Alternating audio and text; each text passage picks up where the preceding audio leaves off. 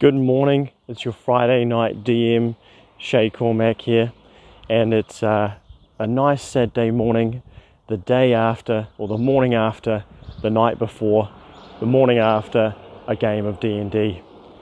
I've taken a little bit of break from podcasting. I started a new series just recently about how I was going to redo a new hex crawl for my friends to play in over the summer. But it quickly became apparent that my lifestyle's moved on in the last couple of years with the addition of a new child to my family and some more responsibilities at work. I just don't have the time I used to create all that upfront content for a living and breathing world in which the players could go anywhere and do anything at the drop of a hat. And so I kind of took a pause on that, and I was looking around to see if maybe there was a product I could purchase that might fill the gap. There's definitely some great old school products that I would have been really interested in running, but my players, my friends mostly use 5th edition. They've invested in the books and in the system, and I don't think we're really looking to branch out into a whole new system.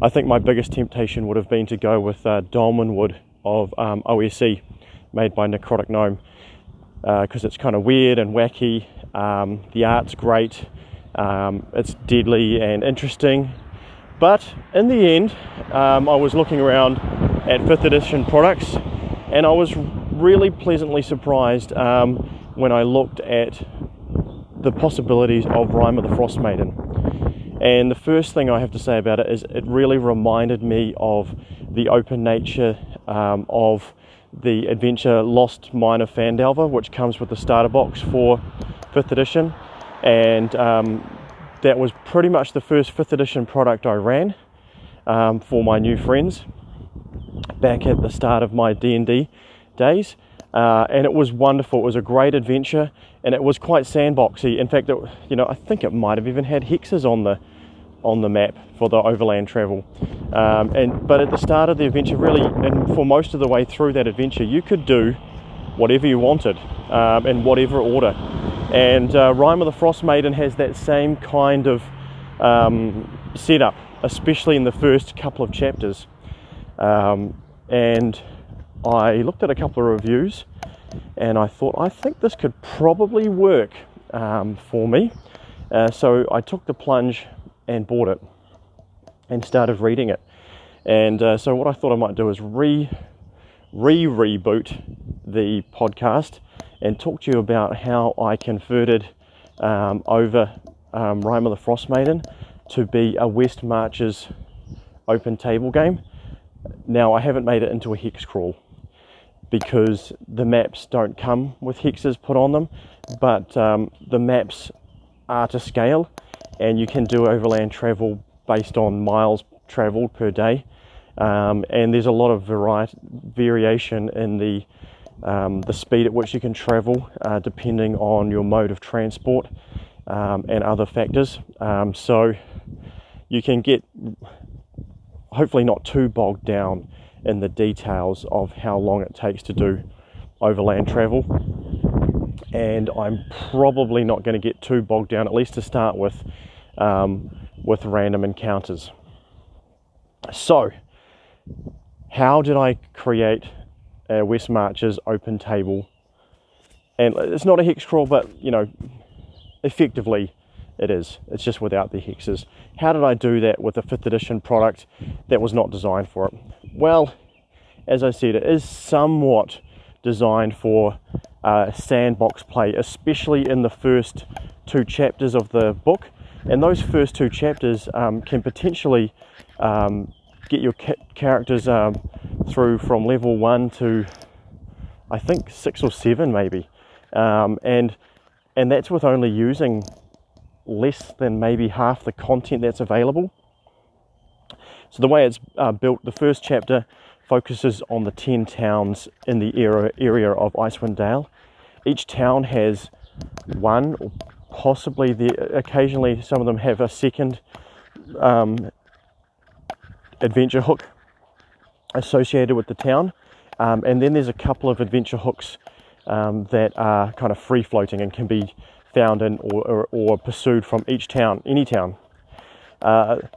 And the second chapter deals with more difficult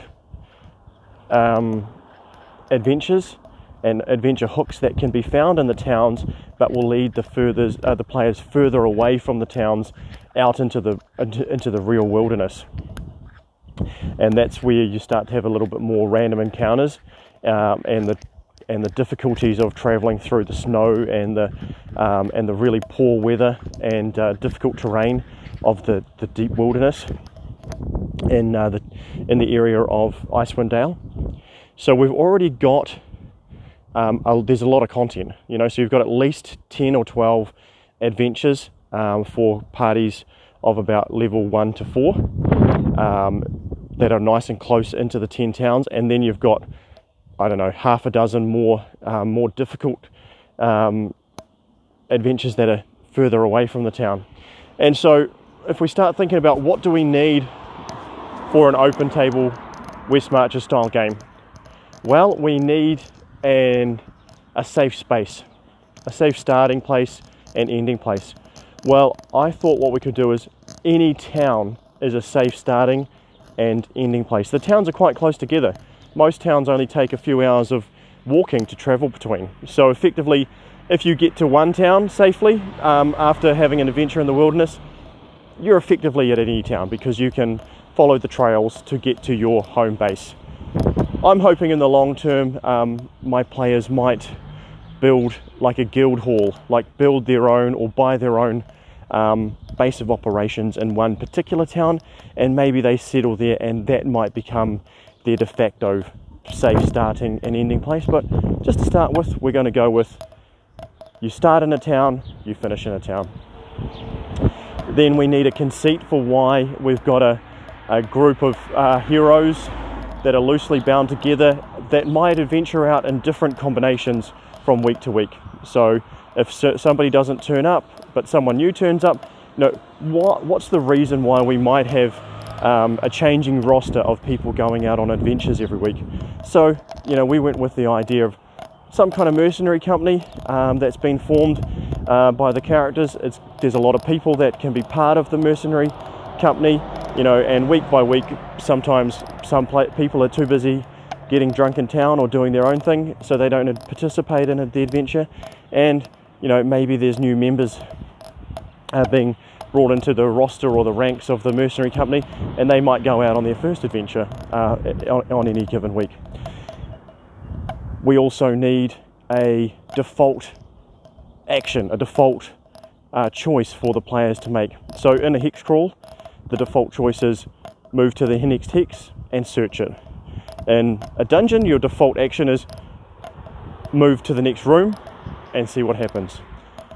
In the 10 towns of Icewind Dale, to start with, our default action is go to the next town and collect the adventure hook there.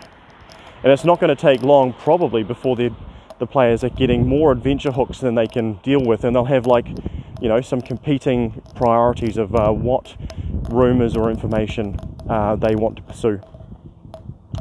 So what else do we need for an open table? Really, I think that might be about it. I did away with lots of the other things that you might find in more of an old school West Marches game. We got rid of carousing tables. In general, we got rid of those. I still create tables from time to time as part of it, and I might go into more details about how some of our sessions have run, but I didn't create carousing tables. I thought we would go with more of a 5th edition style where the players might talk about how they use their downtime, which might bring up the possibility of them using their downtime for crafting or training or whatever it is that they want to pursue. And we would just deal with that on a case-by-case basis, sometimes using the rules available to us in the Dungeon Master's Guide, or just judgment calls from myself as the Dungeon Master. So that took a lot of work out of it. And that is the basis of how I did it. And so really, it took almost no work. I didn't have to produce any new content, didn't really have to produce any tables or anything. I just had to make the decision, okay, we're going to play this as a open table West Marches game. There's only a couple of real fundamental things we need to make this work. And as I said, and I've gone through, that's to have a safe starting and ending position, a default action for the party, and some conceit for why the party exists and why it has a changing number and composition of party members from week to week. So I just want to shout out to Riley. Thank you for sending me a call in this week, which has prompted me to get back on the podcasting bandwagon and produce some more content and talk about the fundamentals and the nitty-gritty details about how we can create these West March open table experiences for our players. And before I go, I'll make this real quick. I just want to purport the advantages of West Marches and open table play. The biggest difficulty, I believe, in playing D&D, more difficult than creating adventures, making up NPCs, doing funny voices, the biggest difficulty in D&D is scheduling with other adults to all get around the table together at the same time and play a game. Open tables eliminate that because it doesn't matter now. West Marches eliminates that now because it doesn't matter if somebody can't turn up. If one person can't turn up, even if two people can't turn up, we don't have to put the campaign on hold for the week. We can just play as is. And it makes it easier to recruit new players. So in a hobby where over time people grow in their responsibilities and drop away from being able to play, we want to be able to replenish the ranks at our table. And West Marches makes it an easy way for people to come in and try it out. They don't have to commit to coming to every week or anything like that. They can just come and give it a crack, and if they like it, they can come back as often as works for them. So we overcome that greatest of challenges, scheduling. That is really the best thing about it. You get to play more D&D because you don't have to cancel any games. Anyway, I can't think of anything else right now, so I'm going to end this episode and I'll come back with some nitty-gritty details. We've played 2 sessions so far, and I might tell you the specifics of how we did it and make available to you some of the content that I did create to bulk out the Rime of the Frost Maiden campaign. Really, I just want to say it wasn't work because I love creating tables and making little bits of interesting content. And the good thing about using a 5th edition product is the vast majority of the content is there. I just get to make the funny little tables that I like to make the players roll on to do nasty, weird things to them. So have fun playing D&D, and I'll see you soon.